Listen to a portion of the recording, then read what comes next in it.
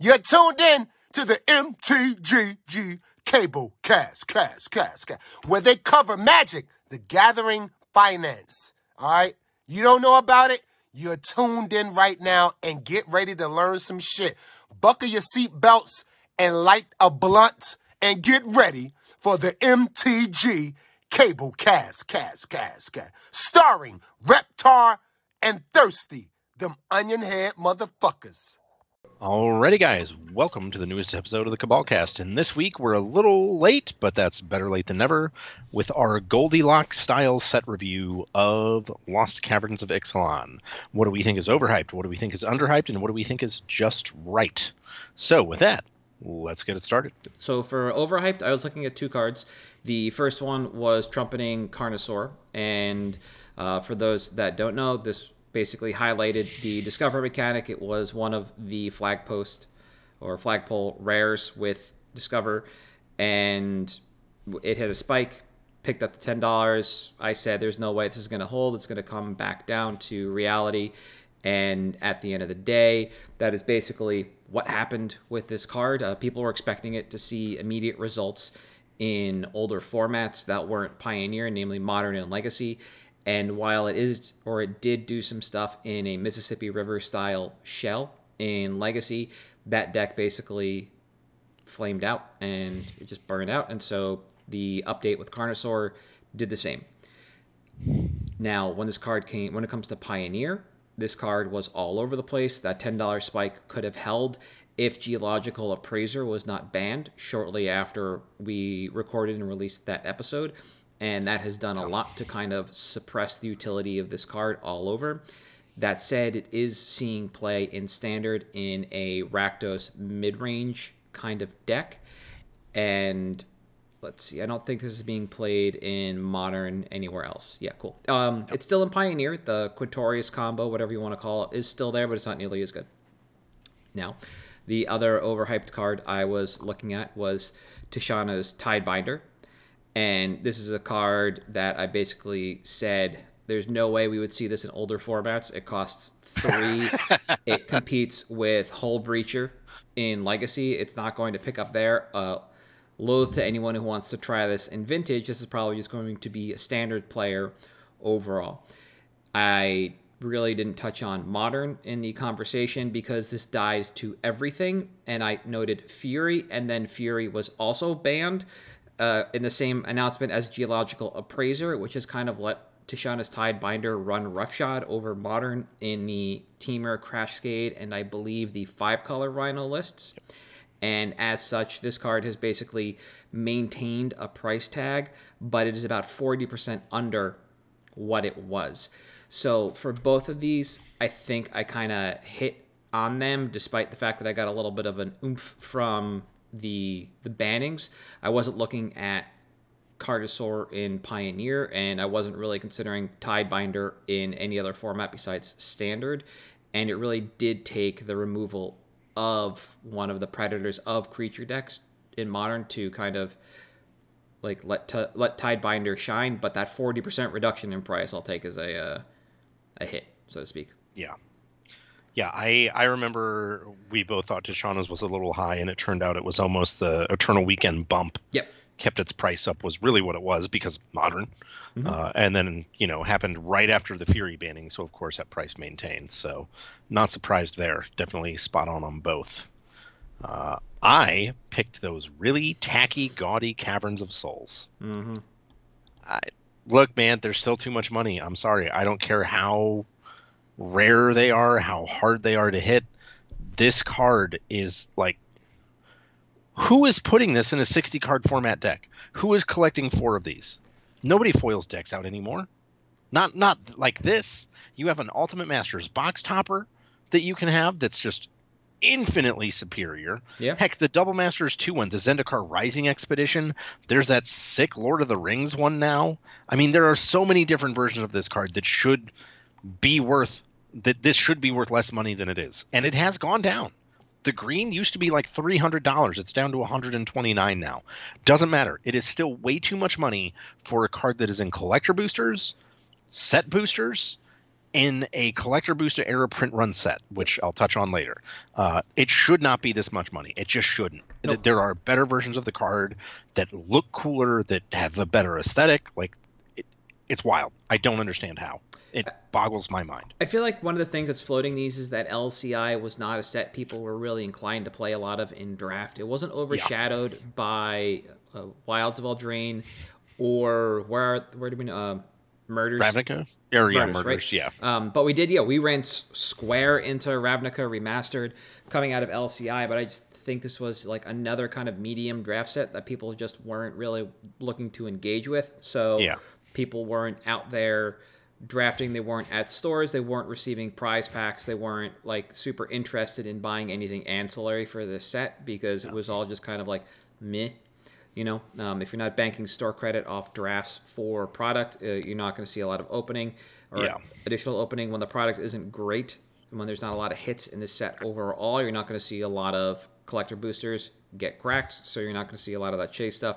And then when, again, the set is kind of medium at best, set boosters aren't going to get opened, so you're not going to see, these come out of the slots there. So all over, I think it's just a scarcity thing on this.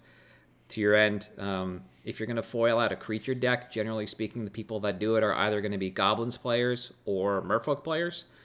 You're not really foiling out standard decks. That's kind of a fool's errand.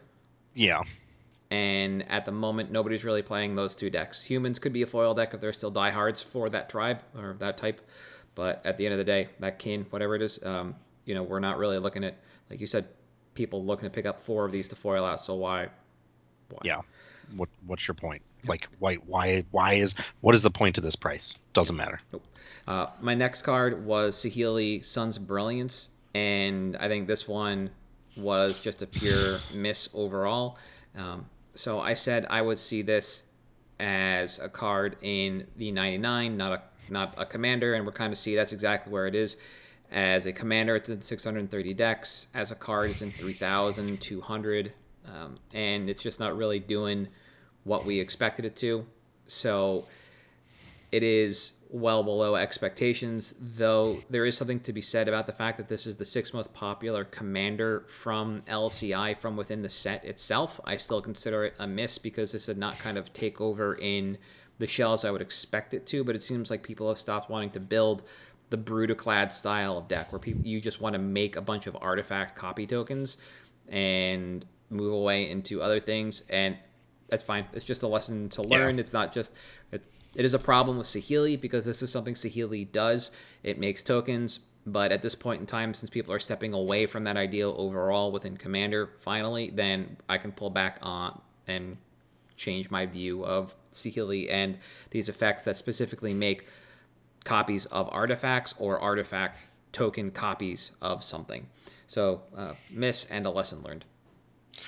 Yeah, this was when I was honestly kind of surprised too, because the Is It Artificer archetype is something that like locally a lot of people love, and typically our casual players tend to be more in tune with the casuals that watch like Saffron Olive for deck techs and stuff like that. So the ones that like basically drive the market. Not seeing this adopted as quickly or in as many of those shells as I expected is lesson to learn. Shocking, frankly, not what I would expect at all. I guess the one standout here to all of this is that Breya Ethereum Shaper, like the one of the 4-color commanders from that series with Atraxa, I think was like the 2nd most popular commander from that set behind Atraxa, and sure, it was leagues apart, but this was a combo general. This is what people played. It was like the most competitive deck from that cycle, and nobody's really doing this anymore. It's fallen out. So it's just the theme. People are kind of moved on from this, and it is a bummer. Now, for you, your underhyped card was another Dracosaur of sorts. Yes, Bonehorde Dracosaur. This card, when I said it was underhyped, was in the $5 to $6 range, and it's now sitting at $9 with $1 shipping, so $10. I think this card is great. I still think it might be underhyped. It's a mythic from, as you said, a set that wasn't really widely opened. And frankly, the chase card isn't good enough, in my opinion, for people to go back and open it in mass down the line. But 5 mana, 5/5, flying first strike, we're already above rate. Like, we're great. At the beginning of your upkeep, exile the top 2. You can play them. If you get a land, make a ball lightning token. Yeah. That's insane. Like, that's really good. It's incredibly above rate. Now, the thing that is really shocking to me is on EDH Rec, it is in 4% of the decks, or 16,199. Now, when I talked about it, I said it could maybe see play in Modern, which it has not yet, but that I expected it to be a card that exists in 100-card formats. And sure enough, this adoption, while not major at all, it's only 4%.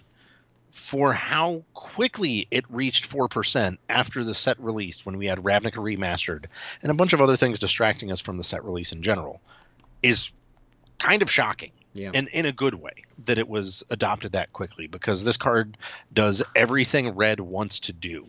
It's great. It draws you extra cards. It gives you tempo. It gives you reach. It's just red incarnate. And I still think it may hit that $15 mark if we continue to not see Lost Caverns get opened. Yep. I like Dracosaur. I thought it was overhyped at the beginning because people were looking at this for constructed, but with only flying in first strike, I thought it was for 5. I thought it was a little weak, and having to live into your upkeep, it seemed a little dangerous with Leyline Binding floating around. Like this, just you pay 5, they pay 1, and that's just incredible. Mana advantage. Or you pay 5 and then they tef 3 it, or Jace bounce it, right? There's a lot that could go wrong with this in older constructed formats, and seeing it break into Commander was not something I expected, especially to see how high it is on the list from LCI overall when you're just looking at the LCI cards. Yeah. For me, my last card was the notable Skullspore Nexus, and at the time, it was the 3rd most popular card in the set, according to Rec, and I thought it would maintain its position there, and it hasn't. It's dropped a little bit.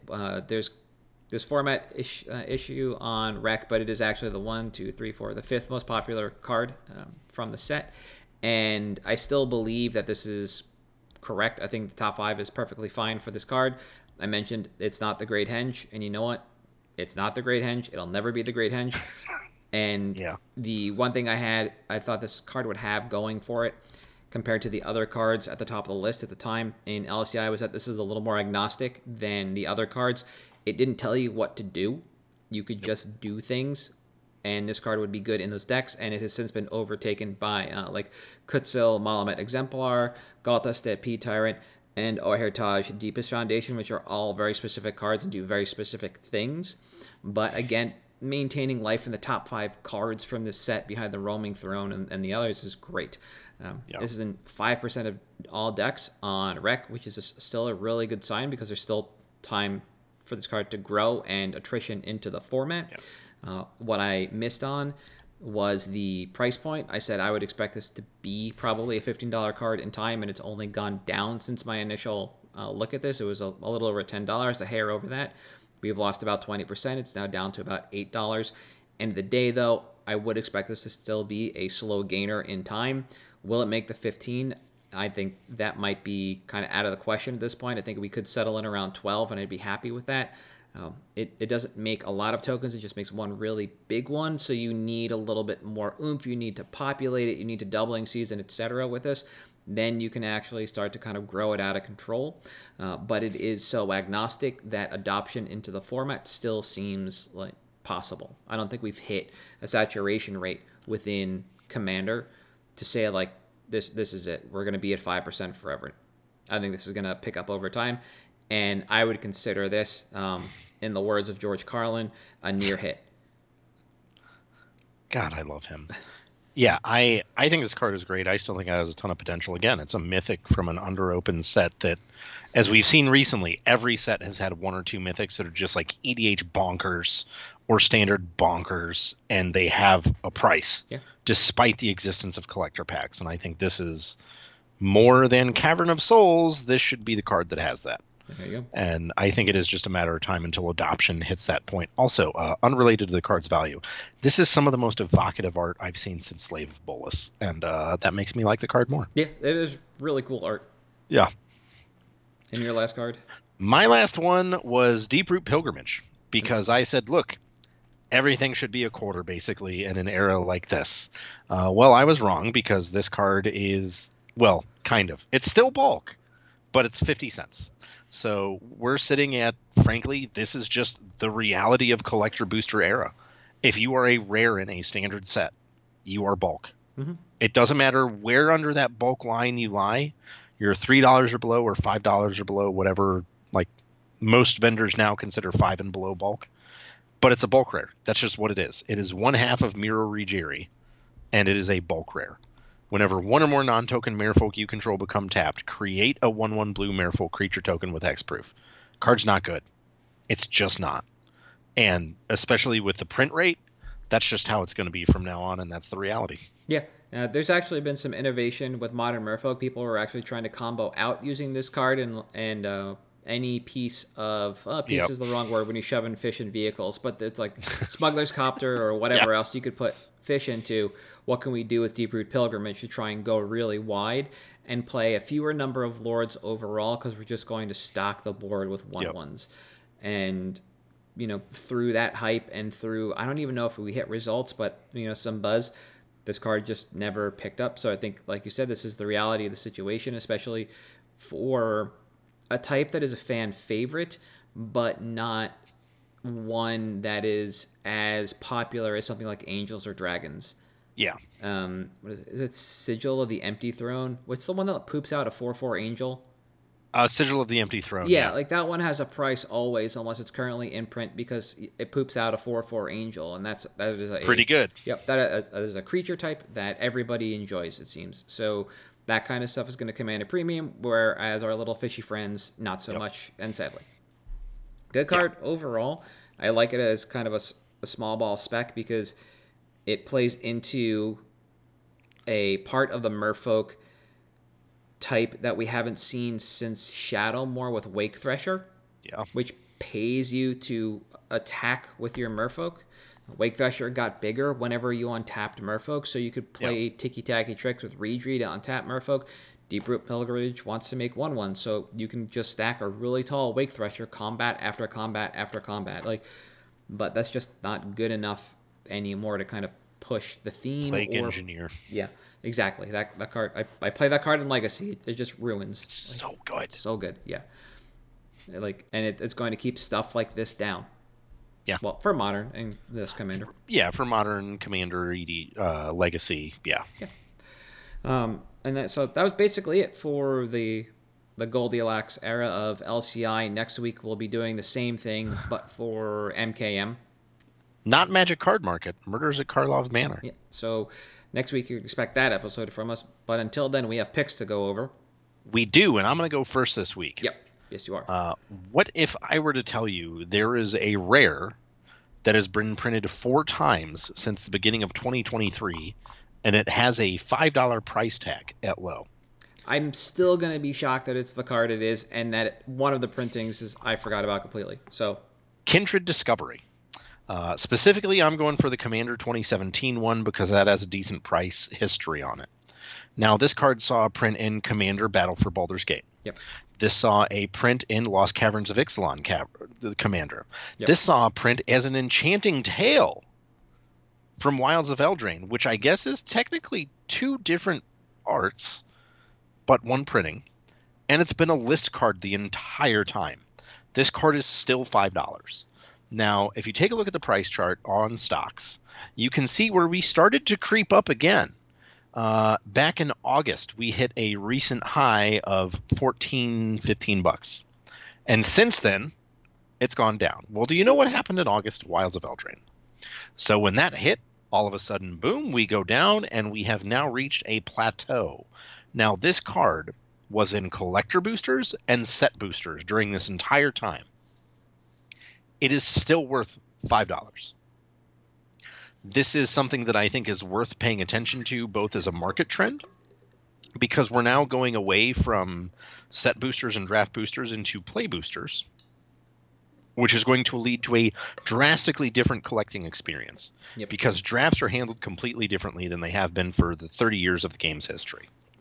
So there may be some stuff like this that falls through the cracks from an under-open set like Lost Caverns of Ixalan, where, hey, you know what? It's a rare in standard, so I assume it's dog water. But it's really not. Not only that, this is an EDH card that is a borderline pillar of the format. It is certainly a pillar of the color. If you are in a tribal blue deck, you are running this card. If you are in a tribal deck that has blue, you are running this card. It generates an absurd amount of card advantage, so there is clearly a history for this card to exist in the format, a liquidity for this card to exist in the format. Yep.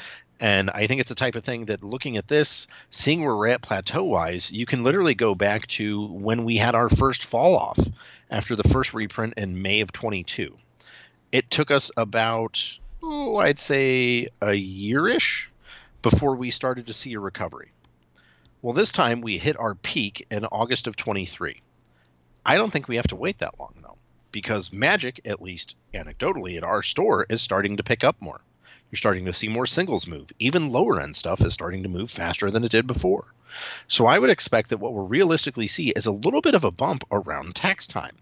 Once people start getting their tax returns, we have more disposable income, et cetera, et cetera.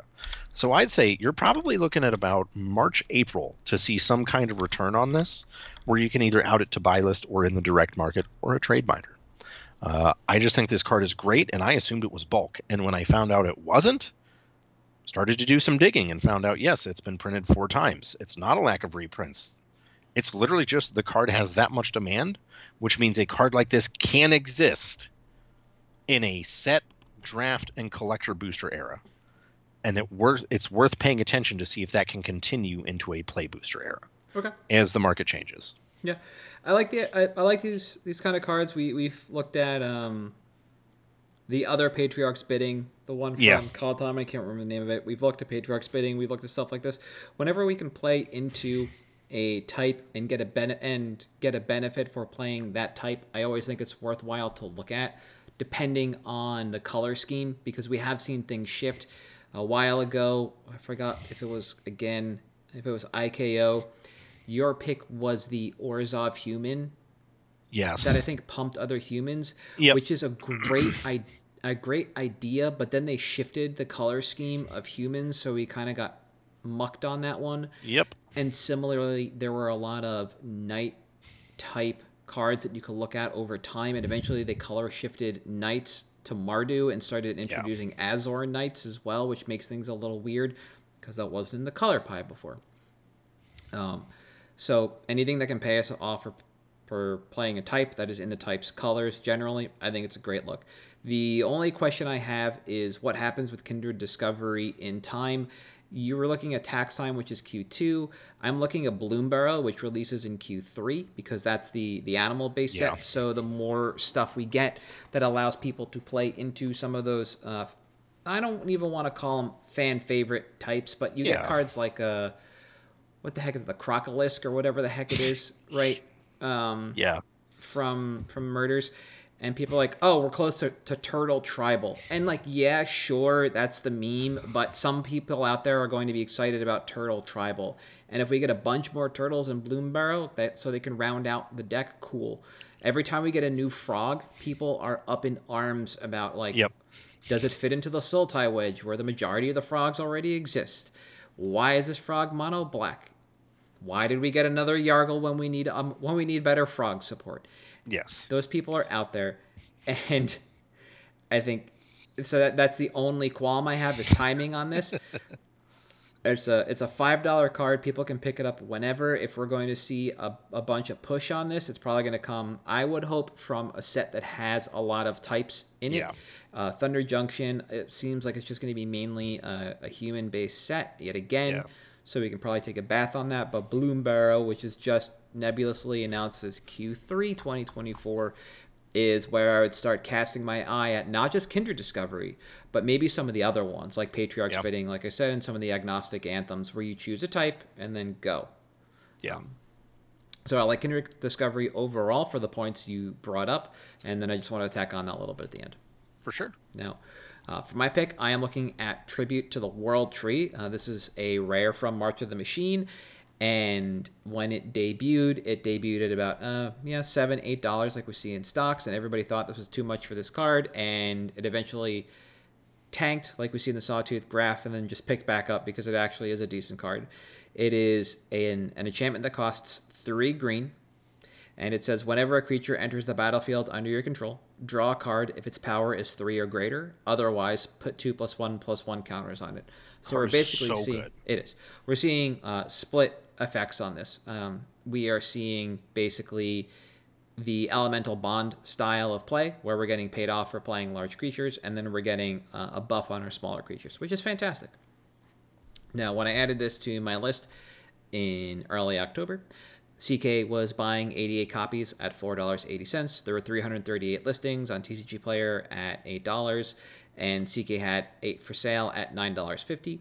As of writing my notes, CK was buying 70 at $7.50, so that's like a 40%, or no, sorry, like a 50-ish% increase on that. They had 3 for sale at $15. And there were 173 listings left on TCG Player for $13.31. So we can see historically this card has been on the rise. We can see it from stocks too, that this is just a nice slow graph. There is a wicked spike in market value that has returned back to normal, but it just looks like that was people buying high on the day for whatever reason. So for that anomaly, we actually just can use the average instead of market, and we will be perfectly fine when we actually analyze the bar graph here. Or not the bar graph, the line graph. Now, the commander playability on this is basically counter-based synergy, +1/+1 counters, though this really does have to be played in green-heavy decks due to the pip count. Triple green, not too hard to hit, but if you want to make sure you can play this on turn 3 reliably, you're probably going to be playing a primarily green deck. Like, could be mono green, extending to 2 colors, etc., but still very heavily slanted to green. Now, overall, in the format, this card plays exactly like you would expect. It plays with chunky creatures, it plays with tokens, and it plays with a combination of both. There is a fantastic Venn diagram overlap on this. They are not circles, but they are close. When you take a look at Rec, you do get to see that this card appeals to a fairly wide audience, with the only limiting factor being the ability to produce 3 pips as early as possible. So again, mainly in 1 or 2 color decks, less frequently in 3 color decks, but we do see it in Temur and a little bit in Abzan. Now, insofar as how this card plays in Commander, this is a really reading the card, explains the card kind of deal. If your creatures aren't, big enough to be threatening, this card fixes that problem. And if they are big enough to be threatening, then you get to draw a card, and we start to look at this like an elemental bond with upside, which is basically what I said up top and how I think a lot of this is going to be moving forward when we look at rares that do this. You have so many good uncommons already that draw you a card, that like a Temur Ascendancy, Tribute to the World Tree. This is where we're going to be now. We're going to be drawing a card and getting something else with it. It's just the way it has to happen. Otherwise, it's just not good enough to be rare, which is kind of ridiculous to think about. Now, this does make sure that in one sense or another, you're flush with threats, either on board, because it's making things bigger, or in hand, and so it keeps you competitive at any point in a game, which is the kind of stuff I like to look at, where it's not just like a one-hit thing. This is either going to end a game, or it's going to extend a game. It's going to give you the ability to catch up or keep playing. So this is going to be good at any point in time within a game, because it allows you to just keep playing and make threats. Now, this is not a terribly competitive card, but because it does combo with Gave, Guru of Spores, there is a smidge of competitive demand, but we're not really relying on that to move this card. We're reliant on people playing counter synergies and chonky creature strategies to really move this overall. And I'm not going to bring up Rec for this, because you're going to see things like Galta and Maven. You won't actually see Gave, Guru of Spores, despite the fact that a combo's there. You're going to see like Fanghorn, the Tree Shepherd, some Tyvars, Inga and Eska. You're just going to see stuff that pays off for counters. There's a little bit of Bright Palm action in here, and then of course the Vorinclex that doubles counters. Naturally. The smattering of commanders available on EDH Track basically tells you everything you know about this card, which is just either you're playing really big chunky creatures and you can afford the pips, or you're playing counter strategies, so you're already deeply invested in green, and this is just going to continue to like play off of that really well. Yeah. Timeline on this, first and foremost, The market price is actually a lie. There are around 100 copies available below the market after shipping, and averaging about 12 copies a day for Nearman and LP sales. TCG Player will sell out within a month to a month and a half if velocity stays the same. Before we make it through the first 70 copies, the price jumps from about $9.50, which is below market, to $12. So again, we have 70 listings to cut through before we actually reach the market price, because people just keep loading this below. So again, the market price is a lie, but it only takes 70 listings to bring this card up from $10.30 to $12. Now this means if we were to buy in now, we would be able to move it at a slight loss to buy a list if we were to drop ship, but we're going to be able to start making money pretty quickly on the turnaround. So given if we wait a few weeks for this to flip back into the market, and we'll see about a 30% profit based on velocity, but that's given a few weeks out. But that's where we're looking for our timeline. We have the ability to make a tidy profit in about a month if we're patient. Again, the longer you wait, the more you'll make. But you don't have to wait forever. This can be a very short-term turnaround if you would like it to be. Just a little bit of patience to wait that week or two.